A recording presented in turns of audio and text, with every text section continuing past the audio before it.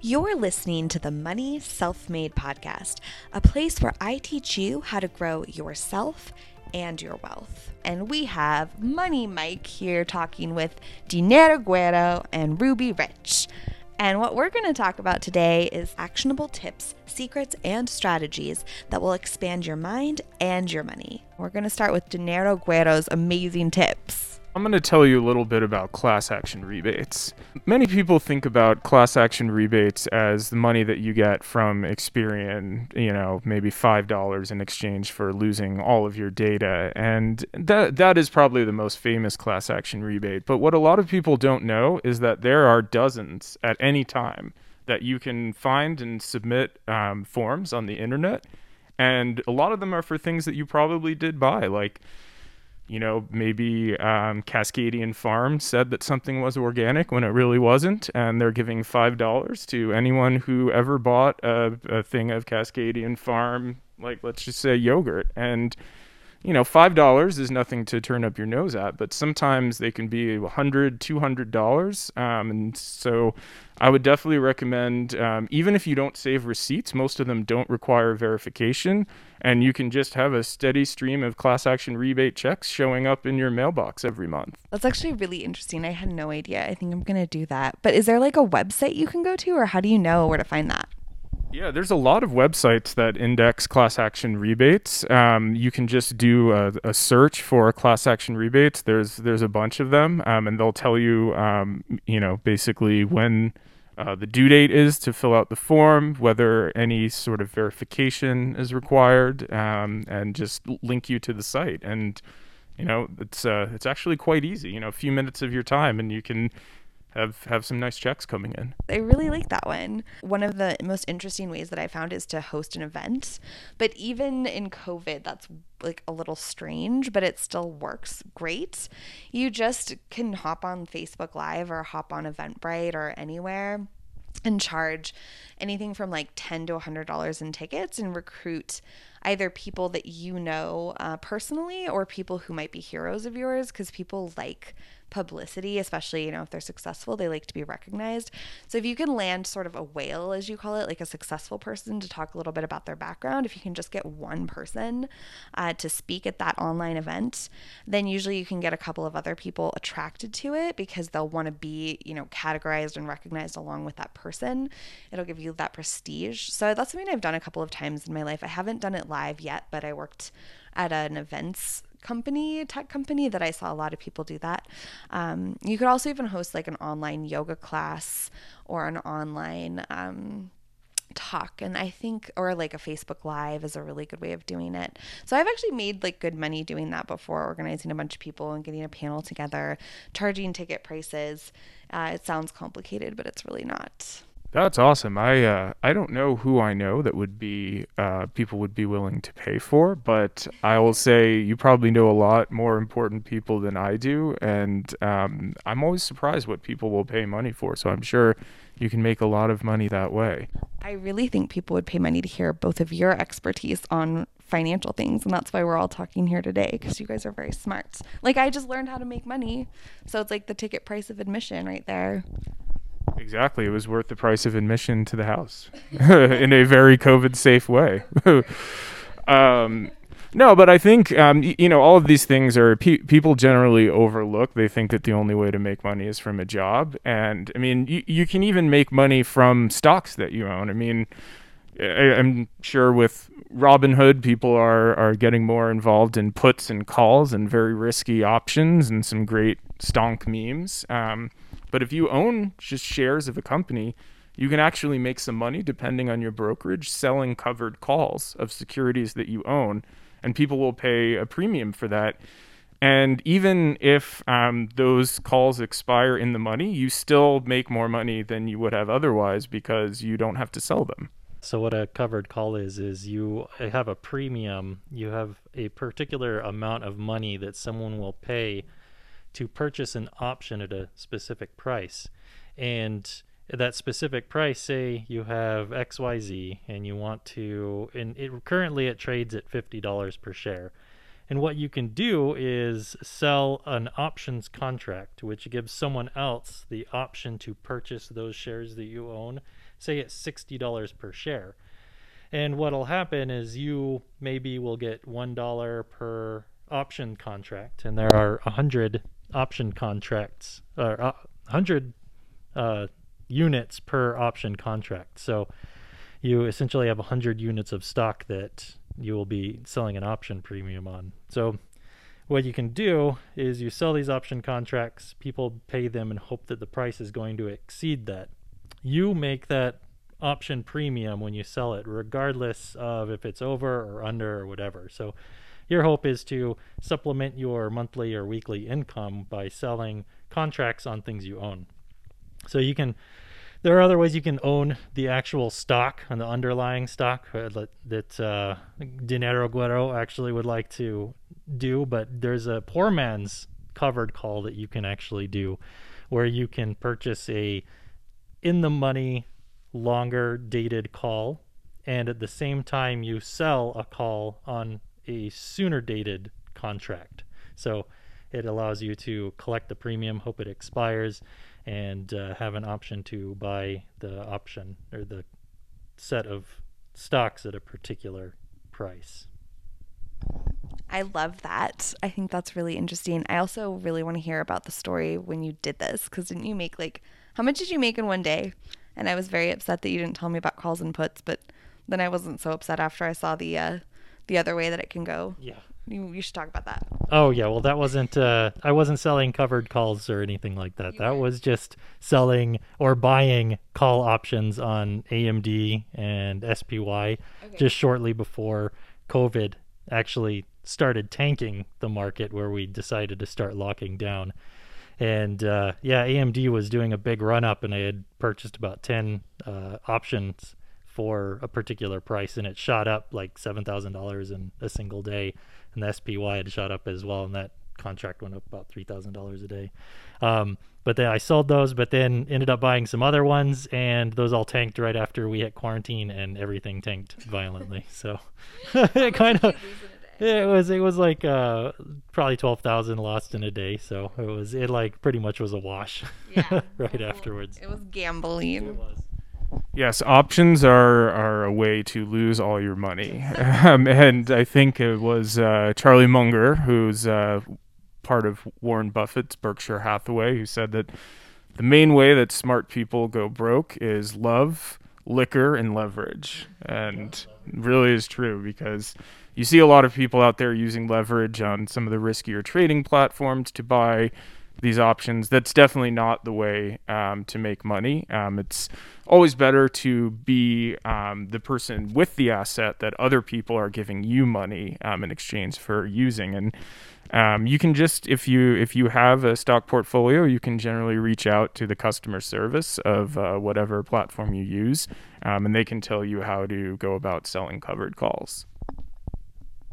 Genius. I love that. So I'm going to venture outside the stock market and contribute one of my favorite ways to make money, which is like blowing up YouTube right now in the most annoying way, but affiliate marketing. But this can be great for just the average person.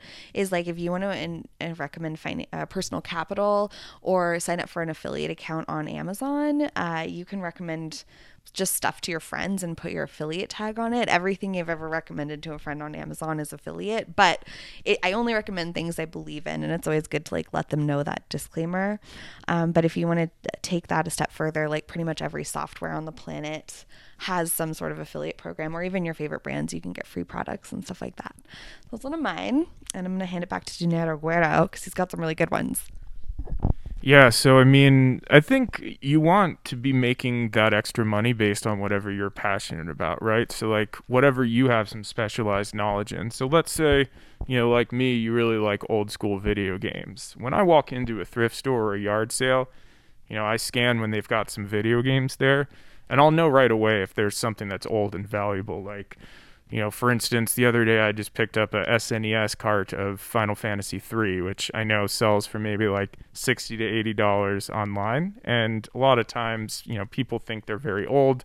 they can't be that valuable, so they're selling them for maybe like $5 to $10, and you see them at thrift stores all the time as well. So, you may not know old school video games, and that's fine, but think about what you do know, what you do like to collect, and there's probably a great market for it online, and a lot of people who have that don't know what they have, and you can just make the difference between what they're selling it for and what you can sell it for online. That is super interesting. I'm curious, like, where do you sell it? Do you go on eBay, or what is your tactic?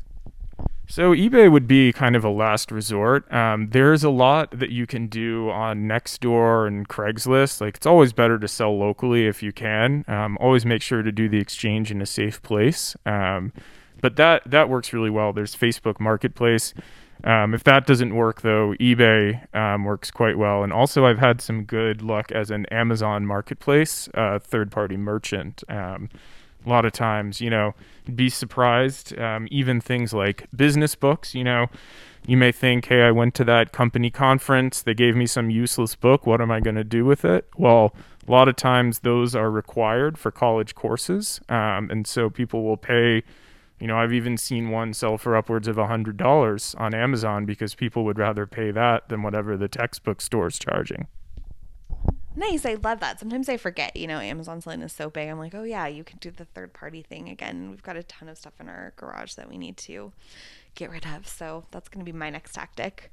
What about you, Money Mike? Do you have any great ways of making money on the side outside of your job? No, I have a lot of ways of wasting money outside of my job. So some of the things that I like wasting money on are computer parts and options. No.